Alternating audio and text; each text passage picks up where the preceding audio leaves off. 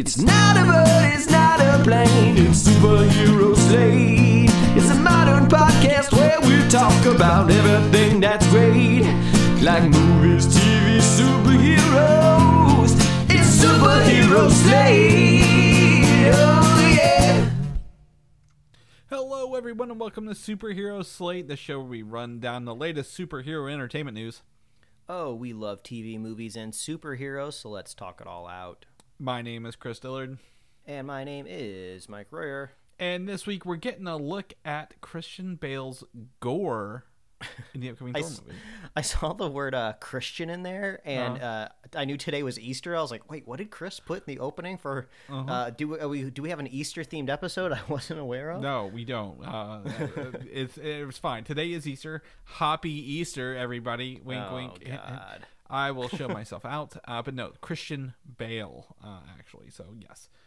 Discovery wants a Warner Brothers Feige, if you will. Oh, everybody wants a little Feige. Yeah, no matter what studio. Even if it's not a studio, even your grandmother wants a Feige to like organize her life.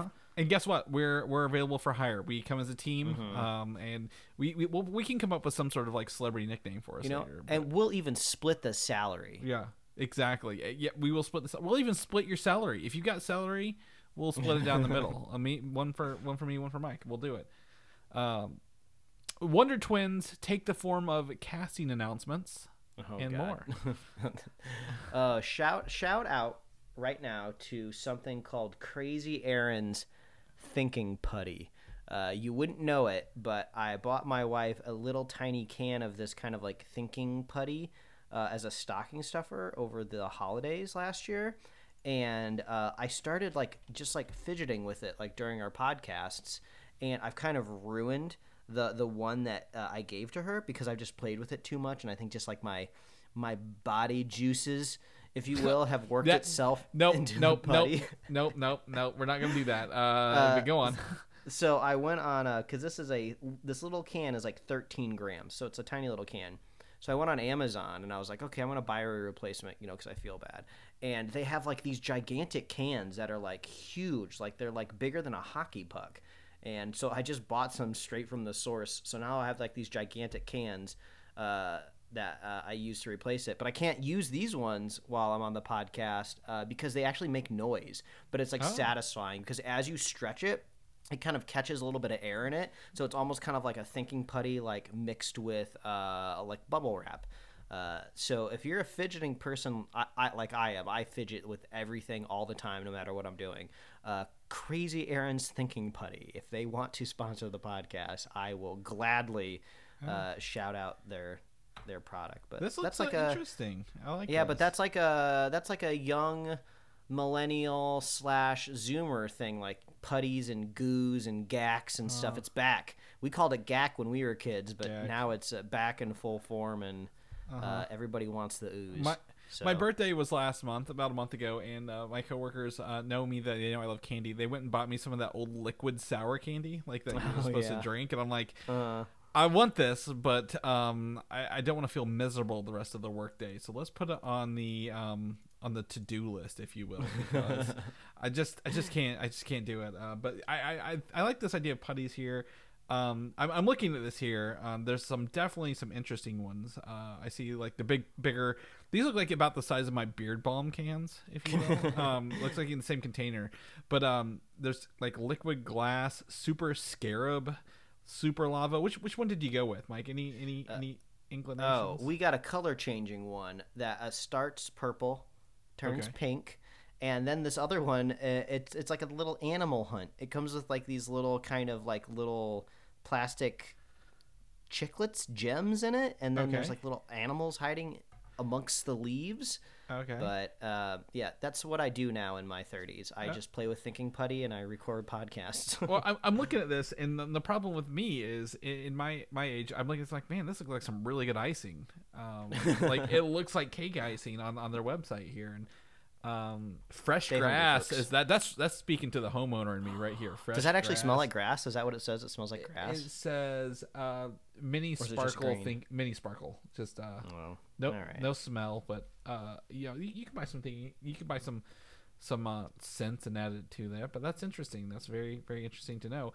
I'm gonna give a shout out to this is I don't know if it's a shout out actually. Mike and I've been talking. I found Mountain Dew's hot flavored Mountain Dew in the wild this week, and I never thought I'd ever see this in person. This is blowing my mind that they actually did the flaming hot Mountain Dew flavor. And I will say, disappointingly enough, I was scared. I even told Mike this. I'm like, I'm scared to drink a hot drink. Like, what have I come to do this? Not very hot at all. It's got a lime flavor to it, and it's got like that faux heat. Like you're supposed to like taste the heat, kind of thing. Kind of like some candies that are supposed to be hot, but without the actual tang is. So I'm gonna try another one like later with a clean palate and see if it helps. Because I was also eating Cheez-Its Puffs. Have you had those yet? Yeah, I have. Those are interesting. Yeah. So I was like, man, I mean, nothing's more, mid 2000s to me than eating cheesy puffs and drinking Mountain Dew, especially flaming hot Mountain Dew. But I can't recommend it, and I've only seen the 12 can so far. But if anyone else has an inclination for lime / faux heat flavored things, I love flaming hot Cheetos or whatever. It's out there in the wild, and you can buy it at your local. Yeah. I feel like a flaming hot Mountain Dew would feel really welcome in like a cocktail, right? Because cocktails or like micheladas, they're usually using like Tajin or some sort of like spicy chili or something like that. I mean, spicy margaritas are something I enjoy. Like how maybe I could figure out a way to implement this into like some crushed ice and like some hot salt, the hot salt they have on those jalapeno margaritas. Yeah, I think honestly what that Flamin' Hot Mountain Dew needs is a little bit of tequila, some ice. You could possibly blend it to see how well that goes, but I don't think I've ever blended a carbonated beverage before, so I don't know if you would just be kind of wasting the carbonation there. I will tell you it's not that carbonated for Mountain Dew. The bubbles are lacking overall. It is like a very bright orange, color. Like when you pour it out, the color is very, very bright orange. But yeah, like it's really not hot, and I'm like, it's fine. So I mean, if you're looking for something warm, don't try it out. Don't do that. However, for the adults who listen to the show, my drink of choice this week has been the Black Cherry White Claw of the large variety, and I'll tell you why. The next two things both have those in common for me. Wait, black cherries or claws? Drinking a Black Cherry White Claw during both of these upcoming events. Gotcha. So first and foremost, we're not going to do a review episode on it, but I was able...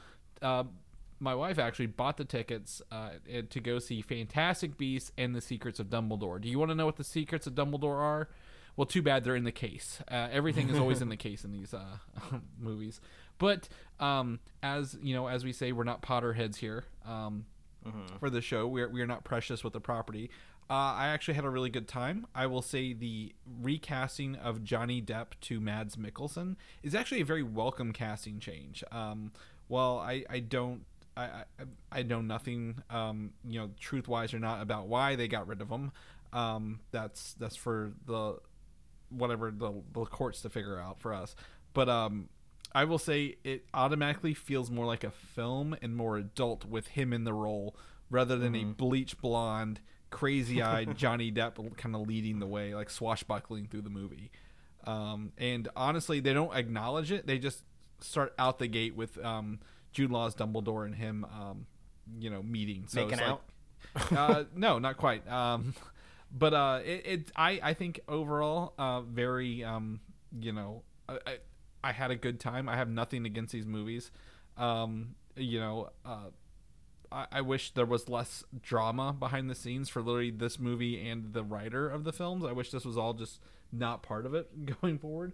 But if you want a world that exists in the magic wizard community, this does do a great job of picking up a little bit after the last one, and also being more of an actual movie in terms of the character's plot and how it handles the themes in this film series. Yeah, there's been a lot of think pieces hitting the internet during this week, and I think one of them that I really agree with, and this is even outside of the specific story or even performance of this film, is that like the Harry Potter like IP and franchise is probably the least utilized franchise that's out there with the high quality and caliber of like the notoriety of it, right?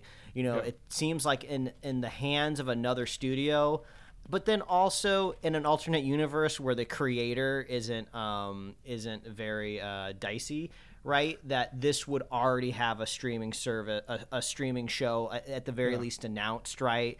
There would be it'd be at least 2 video games out already. You know, I'm not saying this franchise is not making money, but in kind of like this new media landscape, the fact that they've really just only gotten a couple other movies out, it does seem like the IP is being wasted. So it seems like Warner Brothers is going to pick a direction now that this movie's out and probably start cashing in on it a little bit more. So there's 2 things I feel here. One, what you call like the Harry Potter franchise is very akin to the Lord of the Rings franchise, right? Like we only had 6 movies and now an upcoming TV show, a mixture of games throughout everything, but nothing like solid, nothing like yearly or whatever. So I feel like it's very akin to that. I don't know if it's like the fear of buying into medieval or magic sci-fi rather than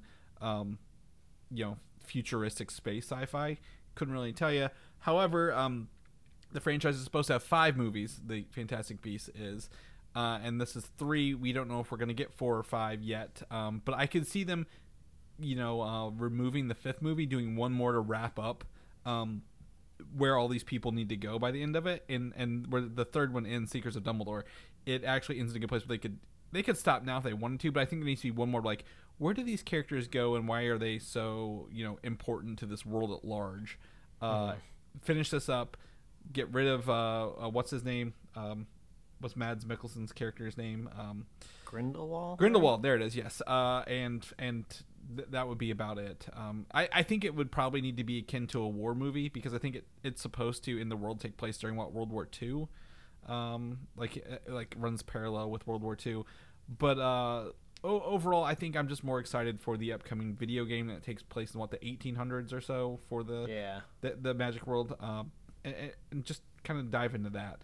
The other thing I think I wouldn't be surprised if they try to do is what is that the Cursed Child, is that the name of the play? Trying to make that into a movie or 2 or 3, who knows? But I think that would probably be the next step after this. Simply going forward rather than backwards would be something they could do. But overall, I had a good time. My wife's a bigger fan. I enjoyed the actors. It's very entertaining to see Eddie Redmayne pull the bumbling, anxiety-driven kind of beast lover off really, really well in films. For that, the other thing I was able to do, I was last minute graciously gifted Elton John tickets to the Yum Center here in Louisville, and on his Rocket Man himself. Yes, his Farewell Yellow Brick Road, and I'm an Elton John fan. I grew up. One of my favorite songs of his is no one will be surprised here, Crocodile Rock by a long shot. Do like his other stuff, and it was fun to see him play and put on a huge performance. I will say this is the most efficient concert I've ever been to. It started right at 8 o'clock, and there was no opener. He literally opened the whole set with Tiny Dancer. Tiny Dancer, right? That's what he said. Rocket Man was like 3 or 4 songs later, and then he wrapped it up at the end with Goodbye Yellow Brick Road, because it's Farewell Yellow Brick Road. Man has a flair for the dramatic, if you hadn't guessed that. I sent Mike a couple videos and pictures of it, and like at one point he's writing a piano at Roomba speed across the stage, like while he's playing, it's moving in like the biggest fog machine like smoke I've ever seen in my life going through it. It's very hilarious. And then I didn't send you this, Mike, there's another scene where his piano is on fire with like they're like doing the live video, but they've CGI'd fire onto his piano, like they've set up the angle so it looks like his piano's on fire. I was like, great. This is just fun. He literally would like stand up, say thank you, and then play his next song, like literally within 2.5 hours of nonstop songs and production. It was done, and we didn't have to deal with openers. We didn't have to deal with any long stories or like bringing people up on stage. This man was very to the point. He wanted to get home, what do you say, and get into his bath. Yeah, he seems like a man that decompresses in the bath at night. Yeah, and funny enough, he came out for his encore in a bathrobe. So I was like, this is perfect. Mike knows. It was a really good time. Had a lovely time. Picked up some merch. I could afford the merch since I didn't have to buy the tickets. Is what I told myself. But yeah, the funny thing was there are 2 songs he played. I believe I don't remember what the first one was, but it had literally scenes from the Rocket Man movie in there as well with Taron Egerton. That's cool. So they used a lot of that, and then the other one I believe was I'm Still Standing had a mixture of all his performances across his history of like TV shows, specials, music videos, and stuff like that. One of them was The Muppets, which I remember from The Muppet Show. And the other, which is related to the show, is his scene from Kingsman, where he goes and beats everybody up in his outfit. So Kingsman 2, sorry. I have to draw the distinction there because people, it's very much a love or hate movie. No one is down the middle on Kingsman 2, which is hilarious. But Elton John was a huge part of that, so it was pretty fun on that. So he's only got, like, he said, like, maybe 100 shows left or 130 left before he's done forever. So if he's coming to a town near you and it's on your bucket list, I'd recommend it. It was a good time. Had a lovely experience, and I'm thankful that someone else was honestly busy enough to give me their tickets for free. So hashtag blessed Mike for that. I think I did some other stuff. I played some Lego Star Wars this week, but nothing big to come back and talk about. We'll do that another time.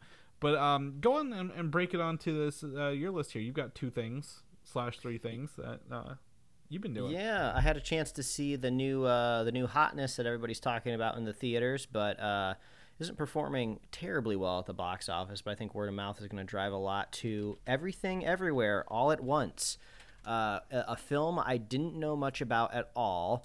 I knew that it was a multiversal style of movie because if you had a chance to see like a billboard or even a movie poster somewhere, it says it right there on the poster. It says like the best multiversal film that you'll see.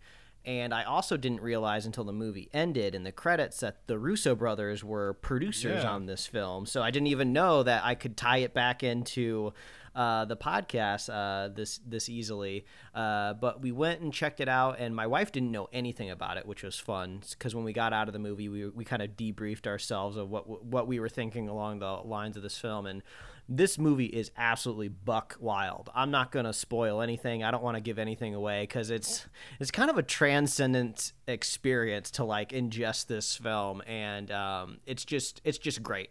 It's super fun. It's really creative. It's hilarious. Like I think that's one thing that doesn't quite get across, and I guess I didn't see a whole lot of the marketing myself, so I can't say if the trailers try to make it look funny or not, but there are some parts that are just absolutely hysterical, like gut-busting laughing. You can't believe what you're seeing on the screen, but you got to go see Everything Everywhere All at Once. I don't think you necessarily have to see it in theaters, but it was fun watching it with a crowd for sure. And we actually went on a Monday night. So, and at our local theater, our showing was kind of in one of the smaller theaters. But even on a Monday night in a smaller theater, it was like packed. Like I think nearly all the seats were sold. There were people sitting in the way, like front row for it. So there is definitely an appetite for this movie, even on a Monday night. So go check it out. It's great. It's super fun, and you're gonna walk out of the movie not knowing what to see. But did you get your googly eyes? Did they give them to you with your ticket? No, they did not give me any googly eyes personally, but we already own some though. And that's starring Michelle Yeoh, right? Yeoh. Mm-hmm. Yeah. Because I was like, she's been in some stuff lately. I was trying to think of what it was. It was Guardians 2. She's at the end. She plays one of the Ravagers.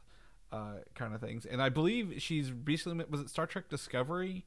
I don't know if you've watched that one. Maybe I feel like I can envision her in kind of like a Starfleet uniform. Mm-hmm. So maybe she was in that. And Shang-Chi at the end of it, she was the ant in Shang-Chi. Yeah, that's right. Because she's known for was it Crouching Tiger, Hidden Dragon? That's kind of she had like a breakout role. Mm-hmm. So yeah, it's just it's a wild movie. You got to go see it. Highly recommend. and you're gonna have a great time. I don't want to spoil anything. There is a really funny joke reference to the movie Ratatouille that's kind of a running gag through the film. That is, it's so funny. Like, you almost would imagine it being like an SNL sketch or like a skit on, like, I don't know, like Rick and Morty or Family Guy or something. It's really, really funny. So go check that movie out. And then if you want to do a huge switch and watch some really bad movies, I'm continuing my watch through the Resident Evil franchise. I have now wrapped up and finished Resident Evil 3 and Resident Evil 4. And these are starting to really blend in my head, and they're getting kind of hard to keep straight. But the fourth film is the film that Chris let me know, but I'm pretty sure I would have figured it out on my own pretty quickly, is that came out during the 3D craze. And it is wild watching these types of movies on like a tiny TV screen while you're like riding an exercise bike in a garage, because it's just hilarious out of context of 3D glasses. Everything's played straight to camera. It's just wild.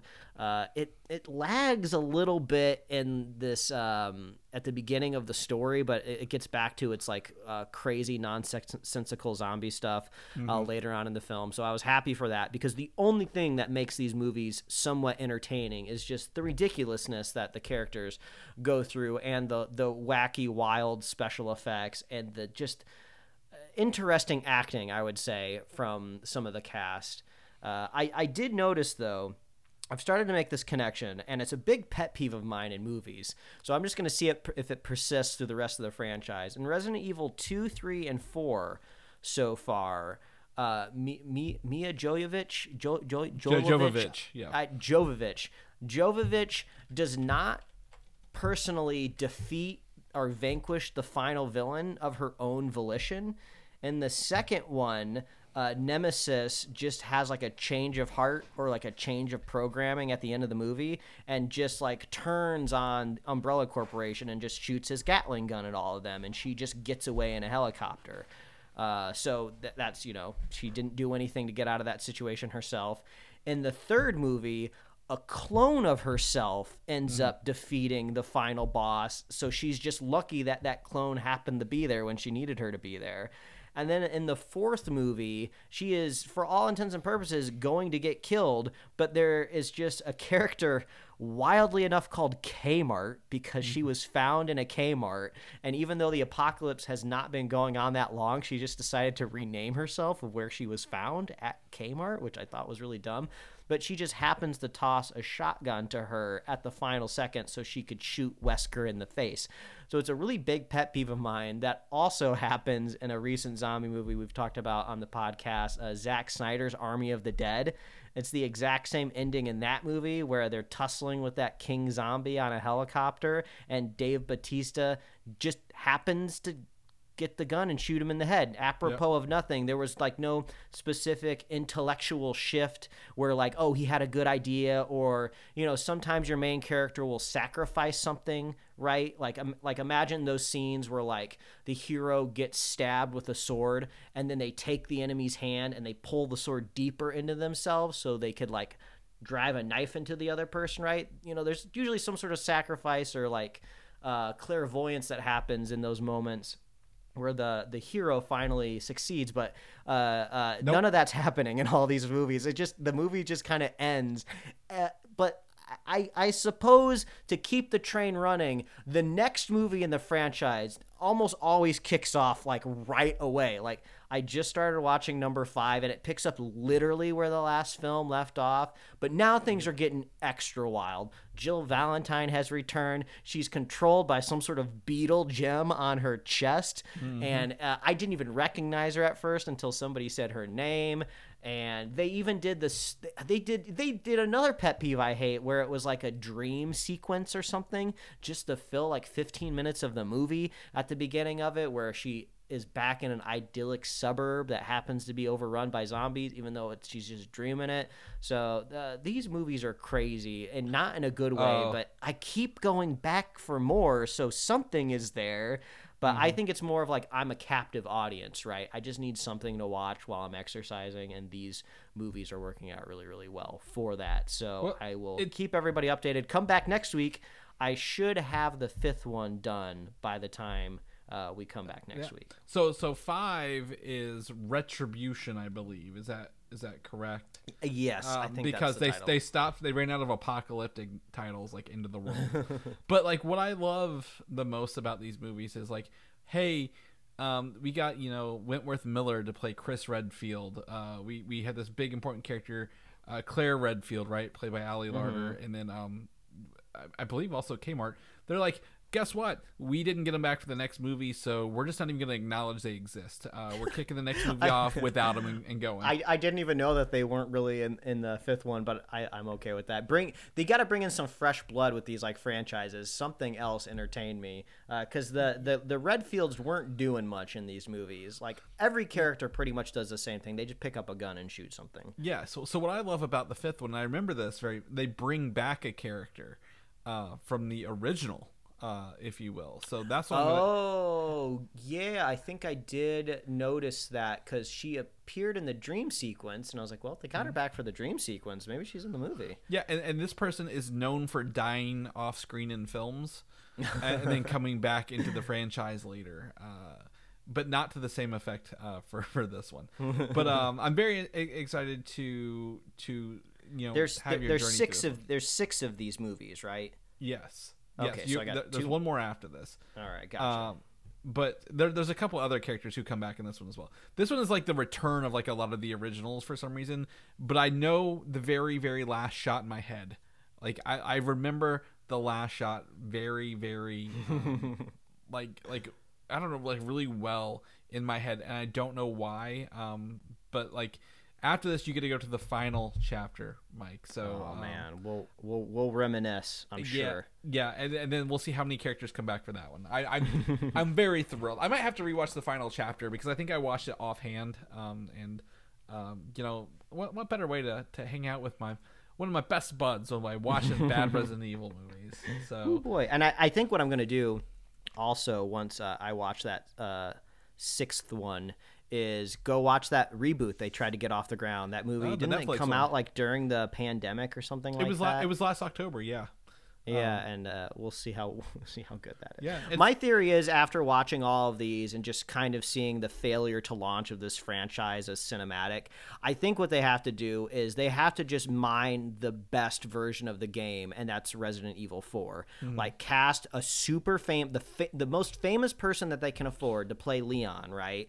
And then cast like the second famous person they can afford to play the quote-unquote president's daughter. But I think if you really want this franchise to work, don't go all the way to president's daughter. That's already such a huge leap for like a brand new movie. Make it like a senator's daughter or something like that. Because really, if a president's daughter is kidnapped, the whole FBI and CIA, every Marine is going to be on the job, right? It's not just going to send in like one dude with like an outdoorsy coat and like blonde hair to go tackle it. So make it like a senator's daughter, make like Las Plagas. Like, I don't even know if originally that is supposed to be the origin of the T virus, or I don't remember exactly what it was, but just make that the origin because it makes the most sense for it just kind of being natural and just kind of in a weird like European town, Yeah. So what's actually interesting as I just looked this up, Resident Evil 4 is not the best-selling game in the series. Which one's the best-selling one? 7, which I believe is. Oh, that was kind of that was a good reboot. And 8, well, yeah, and 8, the two, because they're back-to-back sequels with the same lead character. So like those are like, and I think 7 also had VR capabilities that like people were. It did. Yeah, so people were like just clawing at those. So that's really really good for them. I mean that's fantastic. So I could go either way. I honestly would say lean away from Leon and go with this new character. Because I think a lot like the memes of the 7-foot tall vampire woman from the 8 like really took over the internet. So I'm excited, and they also have that upcoming TV show based on Wesker's family. Remember the Albert Wesker family? So yeah, that's right. Well, there's only Up, the only live action adaptation of Wesker right now that I'm seeing. Like, I don't want to be mean to the guy because I'm sure he's really, really nice, and maybe it's just Paul W.S. Anderson's evil doings, right? But Wesker in these movies is like a cartoon character. Is it not different actors across the film so far? It could be. I mean, they're just strapping like wraparound shades on the person every time and slicking the hair back, so that could be a different person every time. Because I was thinking, wasn't I might be wrong. I was thinking of it's not Sir Friendzone. I called him that. Oh no, he was a scientist. He was a different character. Gotcha. In the third one. Gotcha. Okay, cool. Yeah. He worked for Wesker. Yeah. I also recommend. I don't know if you've seen any of them. The Resident Evil animated movies, like the CG animated movies. Have you ever seen those? Oh, I watched like that series that they did. We talked about that on the pod a while back of. The motion kind of capture animation technology that they were using on it. But no, I haven't really dove into any of that stuff. Yeah, actually, the newer ones, they all have. I'm pretty sure they all have Leon in them. By the way, so this is like what you're talking about. But I think the newest one from last year, they get better as the years go on, if you will. So like the newest one's really really good. So, yeah, I'd be interested in that. But yeah, anyway. Resident Evil, Mike, thank you for sharing your journey with us. What is your next franchise that you will dive into? Oh God, that's great. I would love to keep watching things adjacent to Underworld and Resident Evil. Like just these big even if it exists, I feel like these are almost kind of like legacy franchises where nothing quite like it exists. I would say like it's not quite the same, but the Terminator franchise. Terminator's like literally the one I was going to tell. Like Terminator, it goes that direction after the second one. So maybe, and it's been I know my wife has not seen the original two in a very long time, and I don't even think she quite remembers them. So those could be a fun rewatch. I could also recommend akin to this Final Destination. Yeah, I've seen a handful of those. Yeah, I think there's 6 maybe now of those. That could be a good one. I've never seen the Scream movies, and now there's like 5 of them out. Oh, that would be good too. I've heard decent things about that reboot kind of one that came out, or I guess a return, an anniversary movie, whatever they're calling now. Yeah, like a revisitation or whatever. Yeah, where they brought the characters back. But horror movies, that's not a bad idea. Like like maybe Freddy Krueger movies or something like that. Oh yeah, Freddy, Jason, Twilight saga. If you really actually no, it's gonna be Twilight because I actually thought about that because like it's an influential franchise. I feel like I feel a little bit like I'm doing homework, but also like I want to get all of the jokes that people have been making for 20 years, right? I understand them, but I've never experienced them. Yeah, I've experienced them. Sadly, there's that. Because like I just did this like last year with the Fast and Furious movie, so I understand the fascination with like what am I missing out on? Like what is that? I would say I actually maybe if you're keen to do this with me, I want to lean the other way and do the Scary Movie franchise. Where it's like literally the movies that parody the scary movies, right? Because I remember the first, I remember 1, a little bit of 2 and 3, but I don't like. I'm like, how bad did these get? Like, I just happened to pull Scary Movie up real fast. Scary Movie 5, the Metascore, is 11. So I'm like, God, these got to get awful real fast. So. Yeah, my memory of those is. The further they got into the franchise, the less they cared about parodying scary movies, and they were just parodying anything in pop culture, and they were just kind of using the horror movie as like a scaffolding. Yeah. So because they had like the superhero movie and what was action movie or whatever they call it. So yeah, there's opportunities there, but yeah, okay, we'll figure this out later. All right, let's jump into news. I'm gonna kickstart this one off with something I didn't expect to hear more of: Star Wars Visions, the anime-inspired anthology series on Disney Plus, is rumored to return back to Disney Plus this year with more episodes. I think I actually didn't finish any of this other than the first one. So yeah, to me, I don't have any like draw to it, but I'm sure there's a huge fan base out there. Yeah, it didn't quite get into the pop culture as much as What If. I was at a boxed lunch this weekend, which is kind of like, if you're not familiar, it's like a nerdy or hot topic. And I saw one single solitary item of merch for Star Wars Visions, and then I saw at least a handful of stuff for Marvel What If. So you could say not really getting into the zeitgeist as much as they wanted to, but maybe we'll see some better stuff with the second go around. Yeah, I think it's fun. They probably take some feedback. I think setting the ground and expectations is interesting.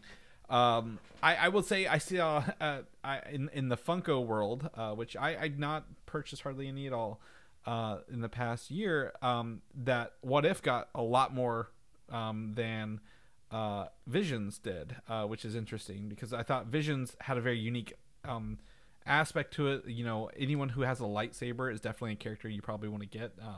So I'm very interested to see why that didn't overall. But Marvel Zombies had like 12. If you want your Marvel characters as a zombie, they have it now. So. But yeah, Star Wars Visions coming back this year. If we do, maybe it'll inspire me to pick some stuff up whenever we have some off time. But right now, I got 2 shows I'm watching a week, Mike, and I just don't know what to do with the rest of my time. Just taking up too much. Wonder Twins, we just talked about a couple of weeks ago, getting a pickup for a live action movie on HBO Max, and they've already hired or at least cast 2 actors to play Zan and Jaina. So first, Zan will be played by KJ Apa, who is known as Archie in Riverdale, right?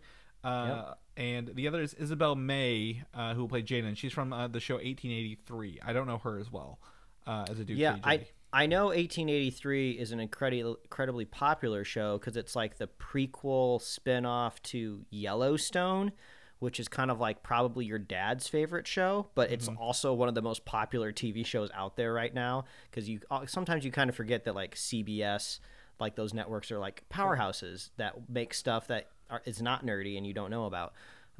So I'm sure that's a pretty good get, but I know KJ Apa is probably like a darling over there in the Warner Brothers landscape. You know, It's been on Riverdale for a while now, and also, that's a CW kind of Warner Brothers joint. So it's good to see KJ Apa kind of launching into something. I think that show is going to be wrapping up soon, so I'm sure everybody there is looking for the next project. Yeah, I mean, exactly, and moving into stuff like that. Like he doesn't have a lot of movies under his belt. He played Nico in 2 different movies. That's interesting. Now, I looked up Isabel May while you were talking, and she was in at least looks like a season of Young Sheldon as a character before. That's another show that we do not watch, but is incredibly popular. Yeah. So yeah, great. I mean, I actually didn't expect them to have hardly any news on this. This is more news than we have on Green Lantern, and that's disappointing to me because I would much rather see Green Lantern than the Wonder Twins. But wait, at this point in time, you have to say which Green Lantern because there's all an HBO series. Any Lantern. The last Green Lantern we had cast was Ryan Reynolds. Any Lantern, any color. I feel like dropping a Green Lantern in either the next Shazam movie or Black Adam would be a good idea. They're interstellar. They're kind of, I feel like it works there. Yeah, they're kind of like they both look magic based, right? Like in that terms. I was gonna say I would love to see an alt version in the Flash next year. That would be great. That could be fun to see that. But I'm not gonna cross my fingers for anything on the Flash.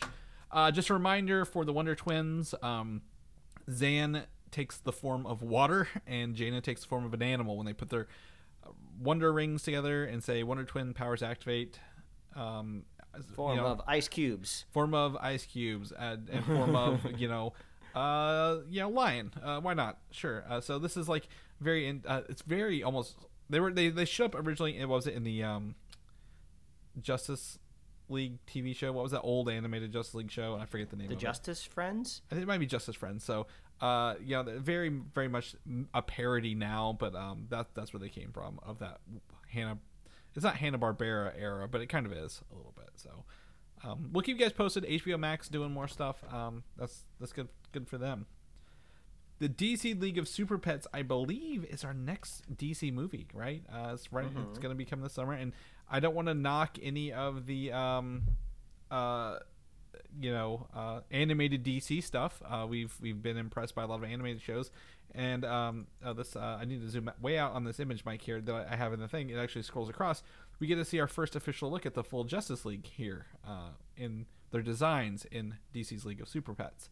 Yeah, this made its round on my news feed earlier in the week last week, and everybody's talking about Aquaman's hair. He's got Aquaman some sort of. Oh, I was looking at Cyborg's hair, but yes, both of their hair. Yeah, I guess they put the most dramatic hairs right next to each other. Yeah, Aquaman's got this strange man bun thing going on. But Feels I very mean, Jason Momoa inspired, if you will. If I had to say something cool, I think I don't think I've ever quite seen like Wonder Woman with like the metal boots that go that high up. That looks kind of cool.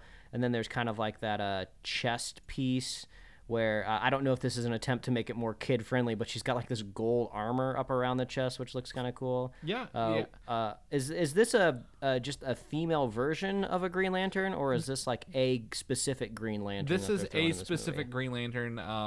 I forget her name. She's newer in the past like 10 years to the comic books. Gotcha. She took over. So yes, they have the female Green Lantern. I've not seen her with the dyed green hair. Kind of reminds me a little bit of the Envy character from Inside Out a little bit in her design. I can see and that. then to me, I think I didn't really look at this. The Flash's boots gradient up into his outfit. That's cool. Which is just a fun little effect because of probably when he's running or whatever. And Aquaman has a hook for an arm. He's missing his. Oh yeah, I didn't even notice that. Yeah, So, it's not the highest quality image that we're looking at, but you can see everybody pretty well. Yeah. This could be fun. I mean, back in the day, before the existence of Teen Titans Go to the Movie, I would have been like, "Who's this movie for? This is going to be dumb." But Teen Titans Go to the Movie is like literally like one of the best movies I've ever seen, which is like wild to say. Yeah. So this Super Pets could be really great. That and a Lego Batman as well. They really, they have fun with these animated movies, and they don't take themselves seriously, which is quite the contrast to most of the recent DC movies we've seen, right? I mean, we're going to talk about Batman here in a minute. Like, that's a dark, not fun movie to watch at times. Not that it's bad. Doesn't mean it's bad. It's just like it's a very serious kind of film, and this looks to lean the other way. But while the movie's about their pets, it is fun to see the Justice League they're kind of basing these off of as they kind of go through it. So, very very excited to kind of check this out. We'll see if it's a theater trip or not. The Flash movie. Bad news first. The prequel comic starring Ezra Miller has been canceled by DC. Someone was like, the artist's like, no, it's just delayed. But everywhere on the sites are like, no, our pre-orders are canceled. So, I guess don't threaten to kill people in Hawaii when you're on Warner Brothers payroll. Yeah, it's hard to say if it's damage control or what. I do think it is kind of funny if you're looking on the other side of the aisle over at Marvel. What's the actor's name? Barry Keoghan. Yeah. He was recently also arrested in like Ireland for like kind of public intox, I think. Yeah. But it wasn't egregious. I think with the article I was reading, a lot of the on-scene descriptions were just like he was just having a little too good of a time. So the lesson here is if you want to be a drunk celebrity, at least be like precocious or entertaining and not violent when you do it. I believe all they did was arrest him until he sobered up and let him go. He has like no official charges either. Like there's no like. I assume that's standard for over there in Europe. Like, yep, we get it. But like, he didn't threaten to kill anybody. He's like not causing damage to the public. So, very, they're very akin to each other because Barry Keoghan was in the Batman, right? Like as that's right. You can draw a line there. So we'll know more if it's re-upped. We'll let you guys know. If not, wouldn't really be surprised at the end of the day. However, the good news is. Thanks to our cover image for the episode, you can probably tell that we already get our first look at Michael Keaton's new Batman suit. The official, him standing with a little smirk while someone takes his photo. I tell you what, it was kind of hard to put a collage together because this looks very similar to his previous cape and cowl from like I guess late 80s, early 90s. That's not a bad thing either. And also like Michael Keaton, at least his mouth area has held up very well with age because when you put like a bunch of rubber over it, like he looks like he's ready to film like the next Batman movie that happens like a year after his previous one, like chronologically. I think the suit looks really great. There's like some minor updates. Like this is kind of like the classic traditional thing that we've seen done in superhero franchises where the character continues through the movies, right? You kind of just do simple tweaks to the outfit so you're kind of like slightly upgrading it over time. And Yeah, it looks great. Yeah, so I'd say to me, I think the biggest thing is here, I don't think he had the accentuated wings on his wrist. That feels like it was kind of maybe borrowed from Christian Bale's run as Batman. And I distinctly remember his yellow belt. And correct me if I'm wrong. So I think he's gone more dark for this design here along the way. The thing that gets me the most is that one piece rubberneck there. He can't turn his head in the suit. Like no way is this man turning his head in the suit. But that one piece rubberneck is very much one of the remaining pieces of this outfit from that. Maybe they have a better ability to kind of like form that type of material now. Maybe it bends a lot better. But either way, they could just entirely replace Michael Keaton with a CG character that can turn his head in the movie if they need to. Oh, yeah. So it's not going to be too much of a worry. Oh yeah, I'm not worried at all. It's very very much classic. Like you look at this and you're like, yeah, it feels like they could have put this in '89. Yeah, that's fine. Yeah, it's a good looking Batman for sure. Yeah, so very excited to see that little image there, and who knows when we'll get to see him next. They didn't actually show him in that trailer for the Flash, that teaser from Fandom, so they're really holding on to that secret that we'll see Batman in a suit for the Flash. Moving on, the Flash show is rumored that season 9, which is not this season, the next season, could be the final season for this show with a reduced episode count for it. Yeah, I think you were stipulating that maybe this is just an attempt to wind down the CW superhero stuff. Yeah, I believe Legends of Tomorrow, Batwoman, right over there. Yeah, there's another one. I forget what it's called. I think Superman and Lois has been renewed, but I don't know if Black Lightning is still going. No, or the not. Black Lightning ended. Supergirl ended. Legends of Tomorrow and I believe Batgirl are the two maybe, and the Flash haven't got or the Flash just got a renewal, but there's rumor that they're just going to be like wrapping these they might get renewed on like half season counts or less just to kind of wrap things up over there. This could have be part of the Warner Brothers / Discovery merger that's going on currently. There's also been a huge petition to have Grant Gustin be the Flash in the movieverse going forward. Now, while I think Grant Gustin does a great Flash, I don't think that'll happen whatsoever at the end of the day. But, I feel the time has come. 9 seasons. I think the Arrow only got 8 seasons, right? So, the time has come for these seasons to wrap up a little bit and move on to something new, because that Berlanti-verse can't last forever, Mike. Yeah, it cannot.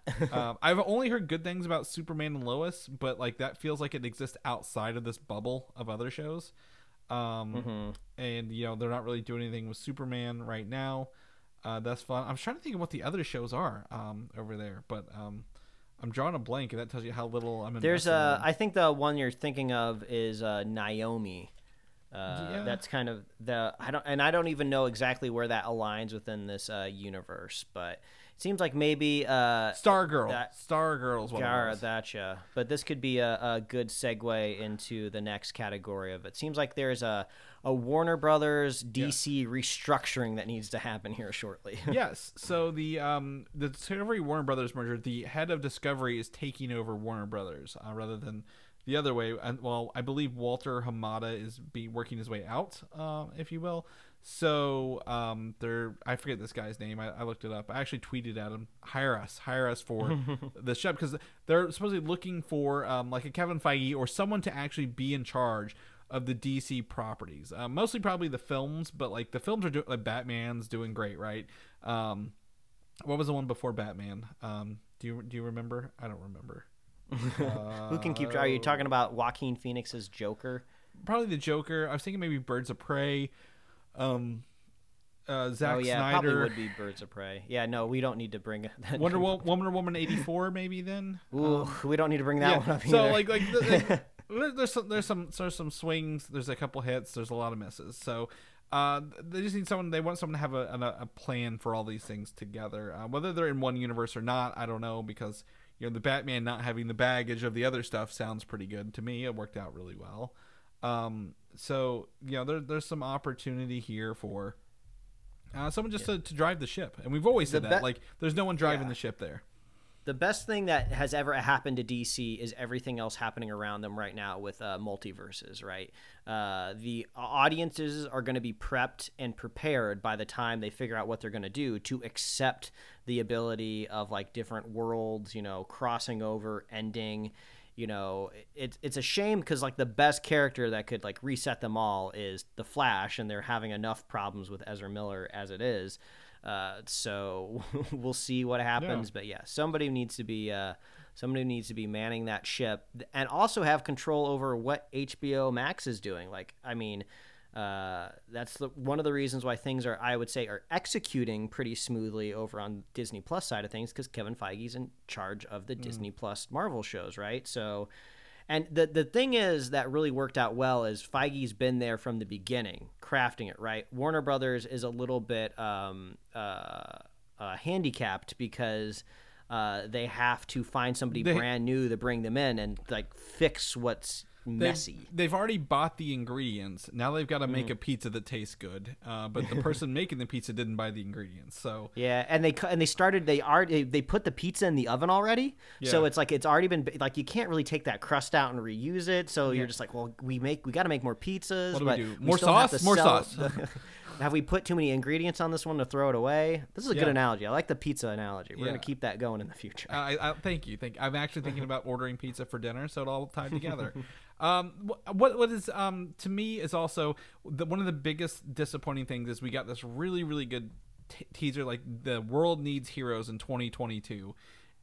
Literally showed right before Batman on Thursday, right? On Monday, they're like, fuck it. We're moving every one of these movies. So that whole trailer is no longer applicable. So why was this not communicated or planned beforehand? Who did this? What happened? You know, someone needs to be there to do that. I know Marvel is never, I'm not holding them right to that same, but like they're always like trying their best to give us a plan and a game plan. And that could be to their, to the good side or to their detriment, because remember when we got all those movie plans, including Inhumans, right? Well, that never came true. I don't blame anybody. That movie live action series sucked. It sucked so hard. But like, DC, whenever they gave us their first plan, remember it had like Justice League 1 and 2 and the Cyborg movie and all this stuff, and they never really stuck to a plan. And they seem to change it all willy-nilly. So someone just needs to be ahead of that and saying, look, we need to do X, Y, and Z and make sure we execute properly and on time. Or at least if we know we're not going to meet it, don't spend forever or promote a huge video piece 3 days before we change it. Because I think that's a big sign of lack of faith, from my point of view.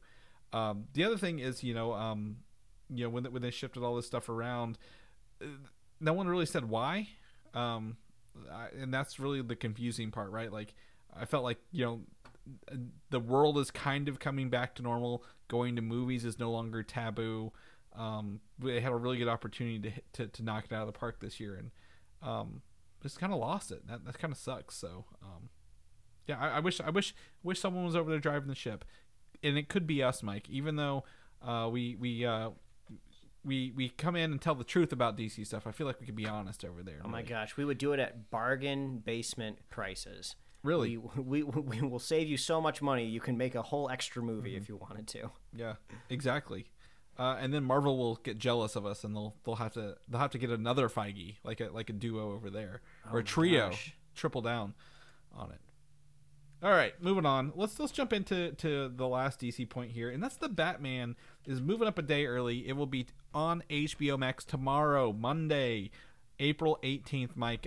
So if you missed it in theaters, or you're like, I'm gonna go this weekend, but you didn't get to go, well, now's your chance to just get HBO Max for a month and watch it there in the comfort of your own home. I plan on watching it again. So yeah, and I think comfort of your own home is gonna help it out, because a little bit long of a runtime for kind of a brand new reboot of Batman. So I think you're gonna have a better time when you're just at home. Can I make a suggestion to the listeners when watching this, Mike? And you tell me how off course I am here.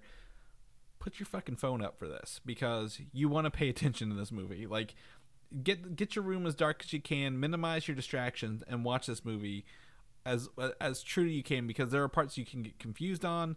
It's a little quiet and intense in some scenes, and I feel like being focused in the moment is going to make you really hone in on this movie and feel what they were going for, because there's some beautiful shots in this you could miss because you're not paying attention. And also, like, you know, as opposed to pretty much the entirety of the MCU at this point in time, like, this movie actually has it has like a scenic quality, as atmosphere. That's the word I'm looking for. You don't get a whole lot of atmosphere in the MCU, for better or for worse. So yeah, you know, take it all in.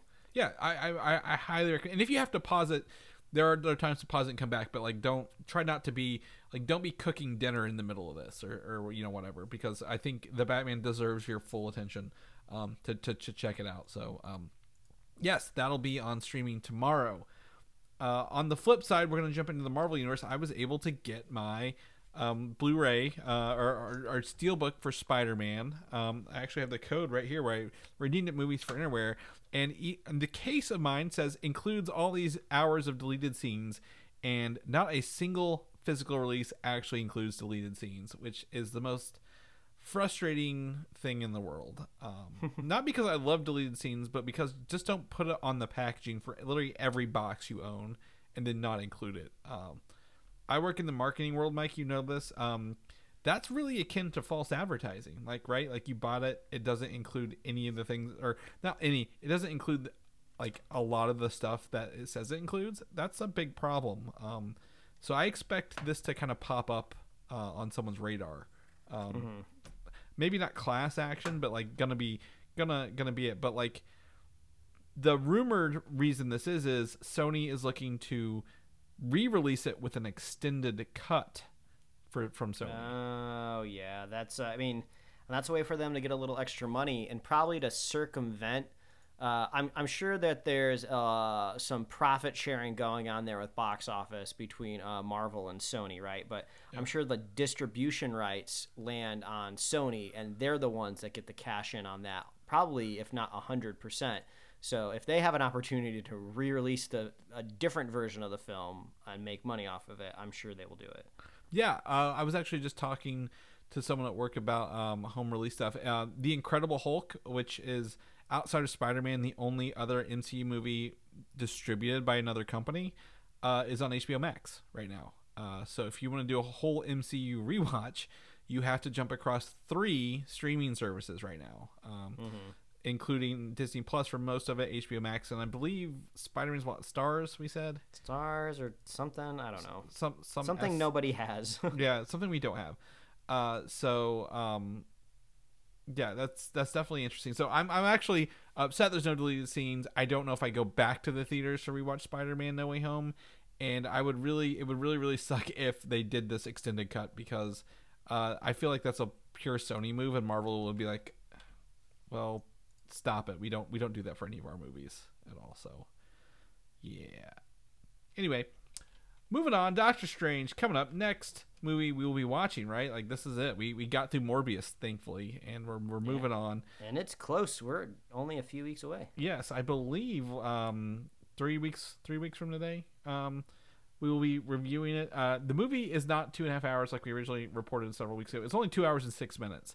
And I should have said something last week, because this obviously was confirmed when you buy your tickets. I just forgot to mention it.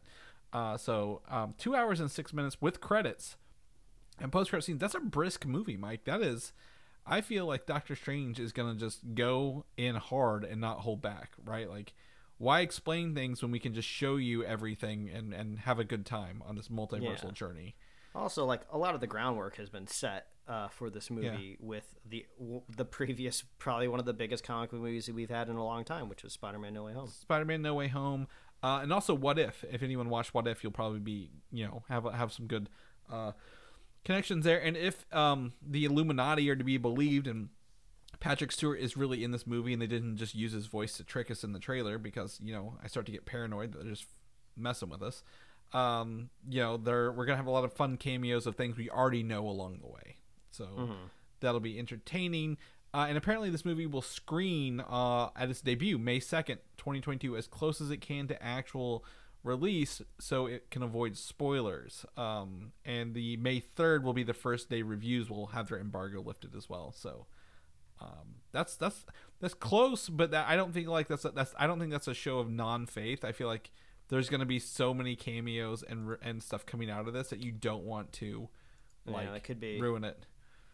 Because I feel like I'm gonna have to just get off the internet for that whole week. I'm like, I can't do this. Like, I don't want to see anyone's take crappy phone pictures from the theater to say that is that in Superior Iron Man in the movie or not. So very, very excited for this. Thor: Love and Thunder, still no trailer. Hopefully maybe next week we'll have a trailer. We are still waiting to figure it out. Yeah. Chris and I were chatting earlier about our recording schedule for next week. As it could possibly come a day later, but if the Thor trailer is delayed yet another week and it drops on a Monday, who knows? We'll be able to record after the trailer is already out and won't have to miss it by another week. But it looks like we got some possible leaks here for the film, and at this point, it's just their own damn fault, right? Because if this trailer would have come out already, these little action figures wouldn't be that big of a deal. Yeah, exactly. So like, I feel, I don't feel bad sharing these at all, but we definitely have some looks at, first and foremost, Christian Bale's Gore, the God Butcher. Very much, very close to his actual comic book counterpart, right? The pale skin, white robes. However, he will have a human face and no noseless face, kind of akin to Voldemort, really, like the comic book does. But he does have this black, mysterious, possibly necro god-killing sword here, right? Looks to be very powerful, and his scars on his face remind me of like a Star Wars character, maybe, or like Deadpool a little bit, maybe from X-Men Origins. I'm interested to see him in action. I can't say toys are the best way to look at these characters, but I'm excited to see what they do with this in an actual camera. And who knows? Maybe there could be some sort of like transformational component to the character in the film, and maybe this isn't like a final look. Even if it's just like costume change. I'm trying to figure out because this is the action figure line where if you buy all of them, you get to create a new character, right? Yes. Yeah, it's a Build-A-Figure. I can tell you who the Build-A-Figure is if you can't figure it out. Yeah, because it looks like Gore comes with a leg. Yes, so a leg of some sort. The second photo has the full set of characters that come with this. So you get to see a look at actual Star-Lord and Groot and Ravager Thor, the Mighty Thor, King Valkyrie, and then Armored Thor and Gore. Who do you think's missing from this in the Thor lineup? Oh, is it? I feel like it's obvious, but I can't figure it out. It is Korg. It is Korg. Korg. Oh, okay. Big rock guy obviously is going to come in pieces with this. I believe I've actually seen. If you dig into the Marvel Reddit, I believe they have the Korg character because someone actually. These are physical things people were able to buy and open and build. Okay. But it is Korg that comes with them, and you can see his pants there with him. Yeah, I don't know if we had some like leaked like movie theater cup art or popcorn bucket art earlier that maybe I didn't know. But is this the kind of the first bit of confirmation that Groot is going to still be teenage in this movie? I think so. I think this is the first we've seen of that. I've not heard anything else, but yeah, like he's not. I believe the last we heard is like he's not full grown yet. Gotcha. Was the thing. Maybe think this that will might be be Guardians 3 said that. Yeah, as well. maybe this will be his like last outing as teenage Groot. Because by the time Guardians comes around, like I would think if James Gunn is kind of wrapping up this group of Guardians in Volume 3, like he might kind of want Groot more back to his original form.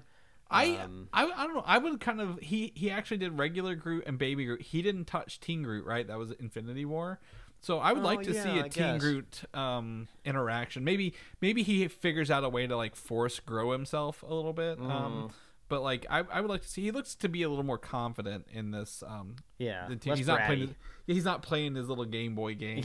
Yeah. I'm curious. I wish I could see the front of the Groot character because I'm curious if his accessory is just like a tree branch that you can attach to him, or if it's like a Game Boy. But that might be more of an Infinity War figure reference. Yeah, because he was snapped.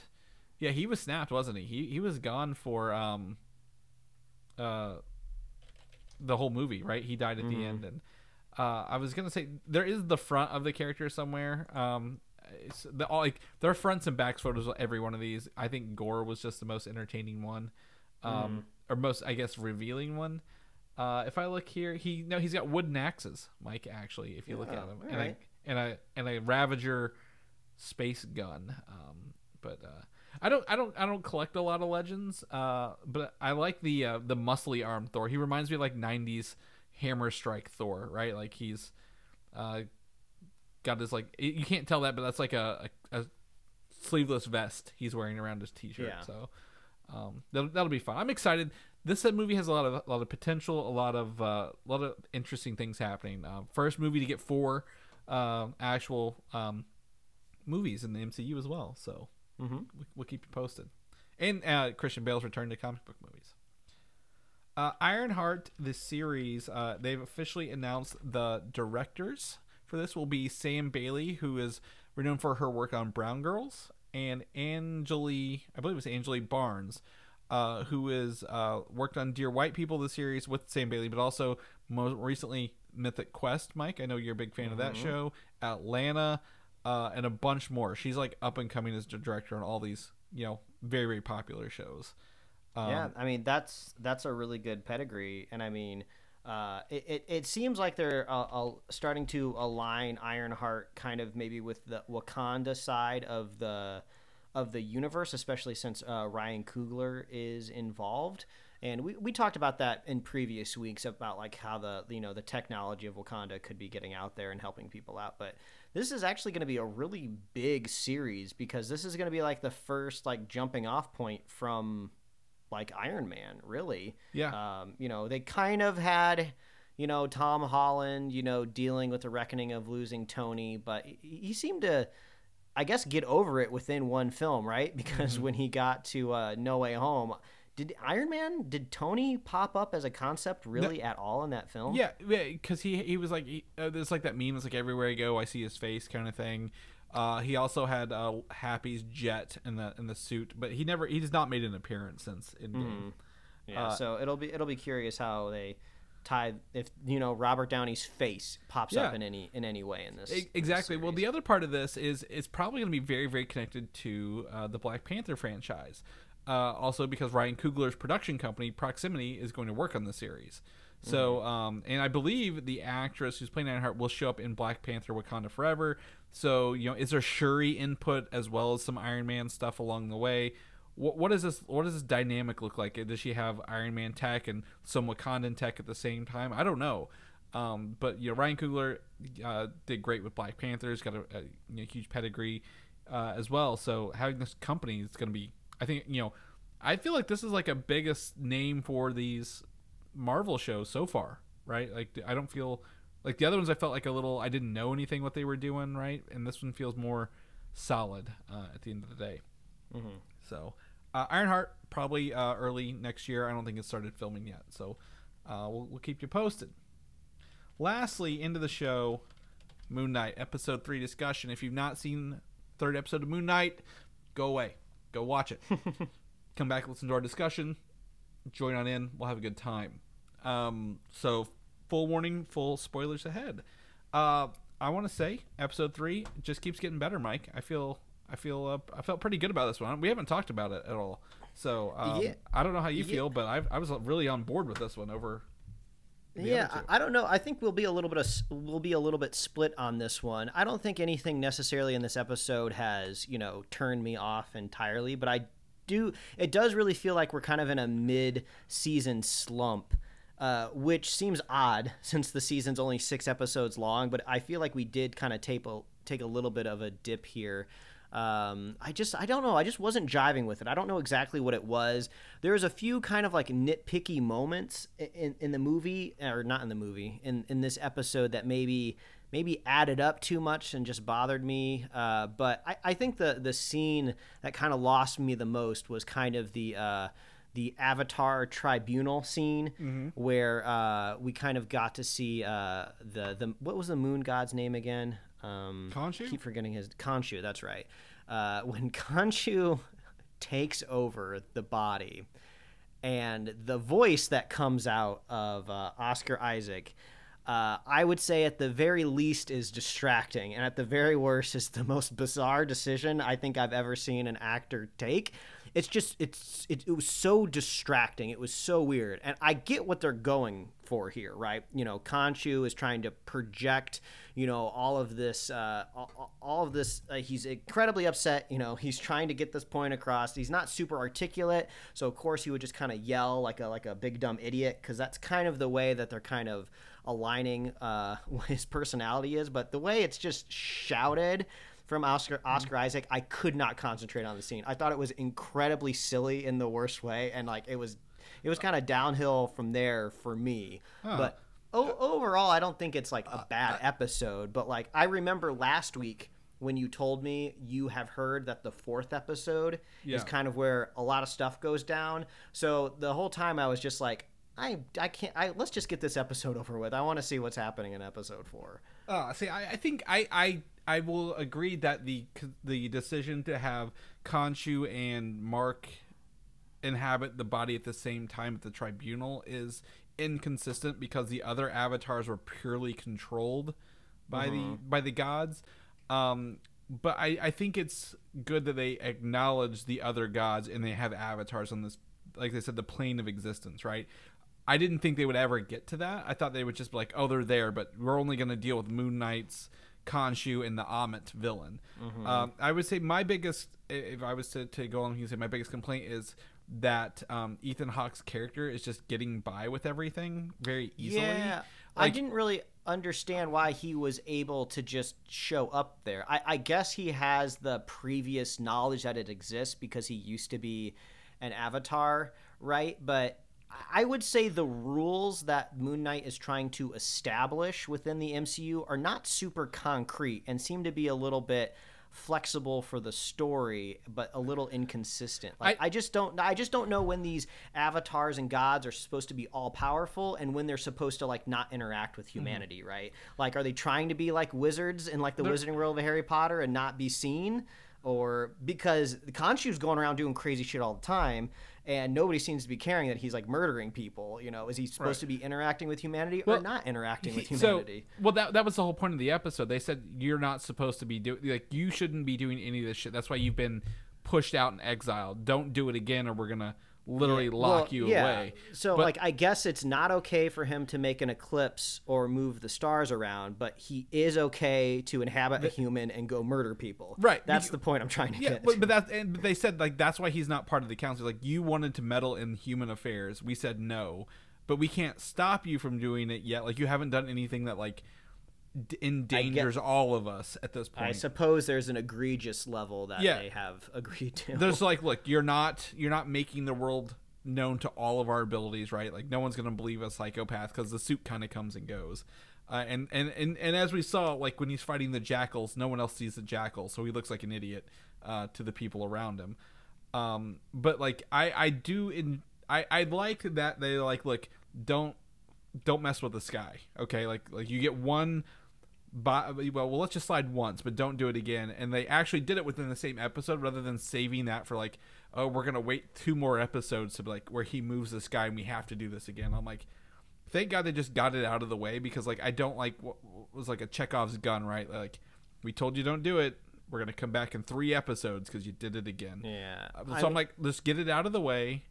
I really think the whole the fight scenes were better this time when he was fighting the guys on the horses. It was kind of like it was actually a little more brutal than I thought. He hit that one guy with an uppercut with the half moon. I don't know if you saw that one, like where it went to his face. Mm-hmm. That was pretty rough.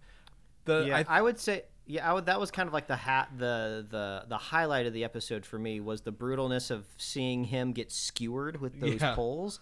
I thought that was pretty cool overall, but I thought the reason that they were at that location was a little silly. It seemed like, okay, we need like a MacGuffin for this episode because we want to introduce, Midnight Man. Yeah. We want Steven to have something to do. We want to use his like intellect, so it needs to be something that he can do that Mark can't do.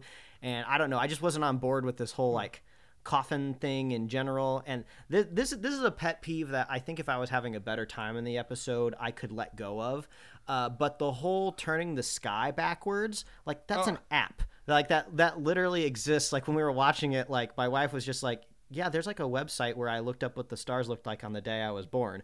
So like, I don't know. Like, I guess they don't really have to address that because, you know, not everybody knows about that. But the whole time I was just like, there's an app for this. You don't have to move the whole sky. Just download. You get an iPhone on you, right? Yeah, possibly. And they could have easily like, well, this data is just guesses, not actual. Yeah, you know, or like they could have at least said like, oh, well, the data doesn't go back that far, like, you know, thousands of years. But the whole time I was like, just use an app. Yeah, but it's fine. I mean, I think that was like a cool display. Like Khonshu's like, I remember every night. Like that is like very like, yes, he is Moon Knight for a reason. Like he is like the god of the night, and it was very fun. I really enjoyed the effect because it wasn't like we're moving everything. You know, like it's like the bands, like we saw this in the trailer, right? It's the bands like moving gently back and forth rather than like, oh, we're just gonna shuffle up the whole sky to make it look different. So. But I will say it was a pet peeve. Like, you know, I would say like, oh, it's a cool enough idea and a effect on screen that you could kind of just like, oh, let's just ignore the fact that, you know, you could solve this like with a website because it'll just end up being cool, you know. And you could go through the whole thing of just like, well, there's no service out here, right? And we just need to know this right away. and it served the point of Khonshu going away, like sacrifice himself for the greater good. Like he actually believes that Amit, like he's kind of been an asshole, but he's like, I will literally go be put into like a little rock statue, which you will be able to find 3D prints of this online. I guarantee if you go search it right now, like Khonshu statues. I am curious because the episode did open with a question that hasn't been answered yet. It seems like there's a third personality within Mark. So that was intriguing. I was very curious about that. So there was some things that I did like about the episode. Just overall, I wasn't digging the third personality. I kind of noticed it in the first episode where he was like, they were talking about more people in there, and it kind of alluded to his third personality. Would you like to know who I think it is based on comic books? What are you thinking, Chris? Jake Lockley, who was like a kind of a like an old school gangster, right, from like the 1930s, is the other personality who is not. Who's got this more murderous rage in him rather than mercenary, like killing. Like he's like, like I'm just a killer and a gangster kind of thing. Yeah, that does seem to be what is alluded to, that whoever was taking over in Egypt is kind of like has no morals or no rules, like whatever gets the job done. Whereas at least Mark Spector has some sort of like honor code within him. And I think the second episode when he woke up in Egypt was also transitioning over from Jake Lockley, because none of Mark or Steven seem like they're huge alcoholics. Like so like, is this gangster, is he the one who got them there and like got drunk and partied too hard because he's like, I'm in Egypt, the hell with it. I would say the other thing with this episode, I was trying to think, Midnight Man, as you call them, or the actor, I can't pronounce his name, Gaspard Ulliel. He is the actor who passed away several weeks ago. So he will not be back for future projects. I don't know if it looked like they killed him off screen, if you will. So I don't think he's coming back in the show, but I mean, or if they didn't, I mean, it could just be like, you know, the classic misdirect of like the audience thinks he's dead, but then he shows up in like a Midnight Man-esque costume, or, you know, maybe he made his own bargain, right? Because we know Mark, you know, took on the mantle of the suit when he was like near death. It could be a similar thing, but I mean, I'm not trying to speak ill of Dead or anything. I'm sure more people are more familiar with him, but he's not a known person or face to me. So if they needed to like recast him, I don't think it would be that difficult. You know, it wouldn't be like recasting Oscar Isaac. Yeah, and it's one of those things where they could like, oh, he got his face damaged, he had to have like reconstructive surgery kind of thing. Like he lived, but you know, he was scarred horribly. What I think was missing here, I think, well, I don't think the MacGuffin literally being in a glass temple next to the horse thing was very well thought out. I know they filmed this in like lockdown kind of thing, so I get the lot idea of it, but like this is where I wish it would have leaned into like the Mummy a little bit. Like we need to go find this. Yeah, go to a tomb. I think that might be coming still, right? Because like there's some ideas of, like breaking into the pyramids and stuff like that, like being there with the other gods and wherever this what's Amit is buried. So I think there's some of that, but like there's a way to be more Indiana Jones, a little more The Mummy, about how they're doing some of this, and I like the I guess the opposition of Mark and Steven, right? The smart one versus the fighting one. I like that. Oscar Isaac does a great job portraying both of them, but when they do it, the motivation or the reasoning isn't really as strong as it could be, and that's just because we have the advantage of hindsight. But if they go forward, I think there's opportunity to expand that more. Also, I think they need to rein back the reflections a little bit. Like, it was easier for them to pull off right in urban areas, but they're like out in the middle of like, the desert, and there's a scene where they're, dangling the guy over the cliff, right? Of like, oh, drop him, or like, Khonshu's telling them to drop him, right? And when they turn around, the reflection is on the back of like a street sign. Like, I've seen brand new street signs and in non-desert environments, and they don't reflect. They're not polished. So like, I get it. You have to have a reflection around, but like, put it in something else. Like, be a little bit more clever, because the back of a metal sign is not reflective enough to see somebody. I did. My wife was like, well, he's so angry. Why did he just break that Jeep for no reason? I'm like, well, he's taking the mirror for one. But he didn't have to take the mirror anywhere to do this. He could have literally just done it right there at the car. No, so you're bringing up a good point. I don't know if this is like if there's like a different director, or like maybe somebody was really strained and like maybe the production schedule was getting caught up with them.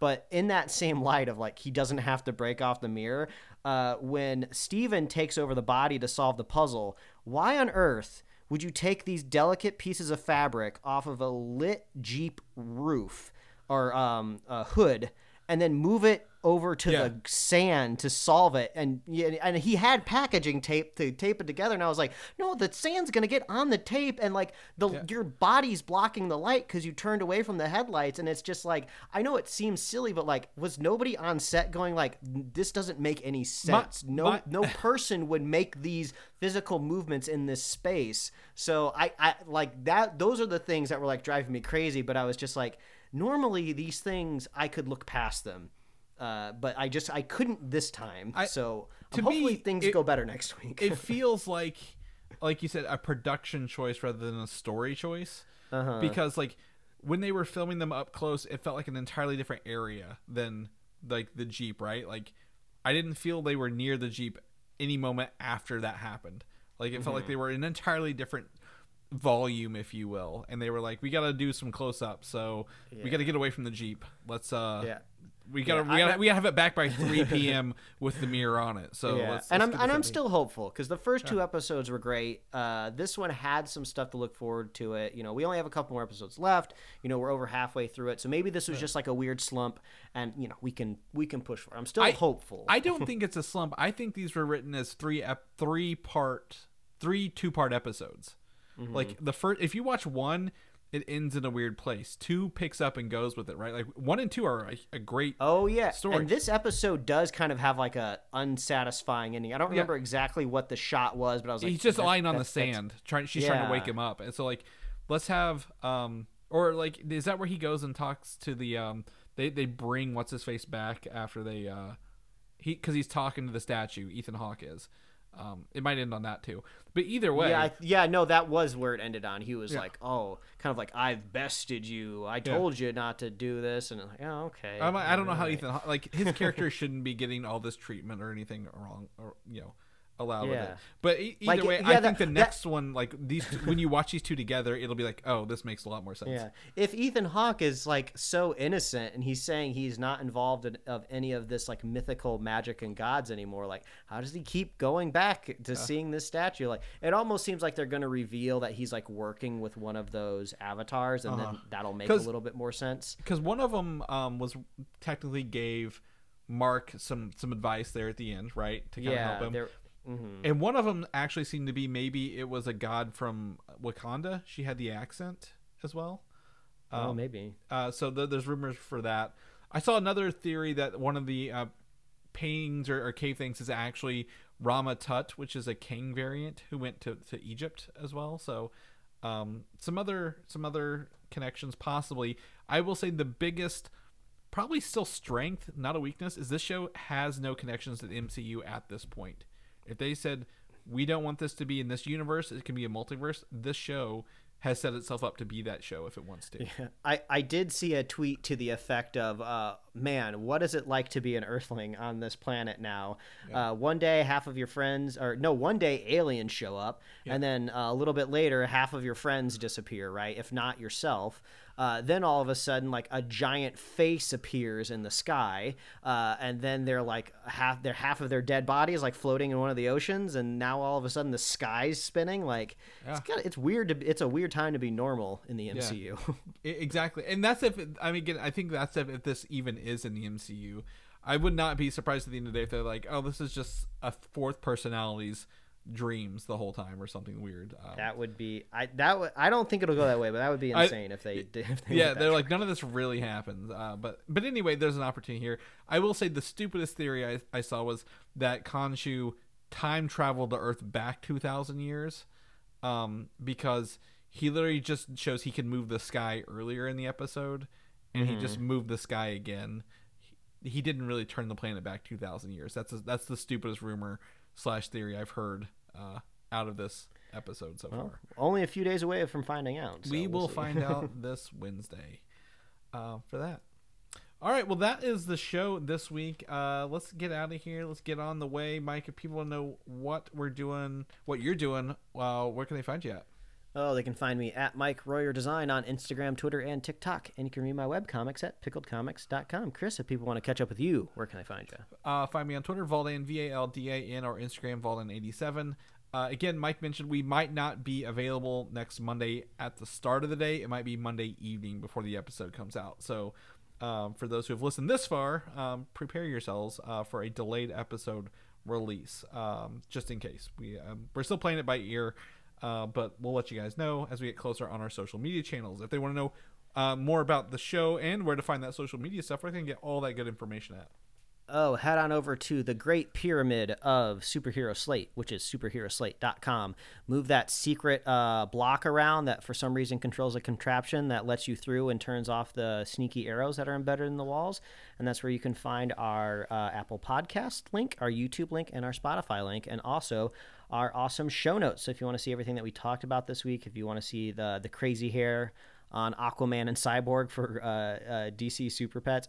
We didn't mention, but Cyborg's hair is just crazy because it's only on half of his head, not because of the hairstyle is crazy. It ends very abruptly on his metal skull. It's half of an afro, actually. I will say the afro is kind of the weird part too. Like, I've not seen a Cyborg with an afro, right? Like, have we? I think the look's fine. It's just kind of like funny, but I think it's supposed to be played as a comedic effect of look at this hair. Now it stops halfway through. Yep. We got all that great stuff at superheroslate.com. You can like us on Facebook, follow us on Twitter and Instagram, and you can get merch at superheroslate.com/store. We love hearing from you. Please reach out. What did you think of this week's episode of Moon Knight? Are you digging it? What do you think Warner Brothers should do to right the ship? Let us know. If you want to be a super fan of the show, all you got to do is share the show with a friend, share the show with a buddy, and we will be here every week, folks. That's right. We'll see you guys next week. Bye.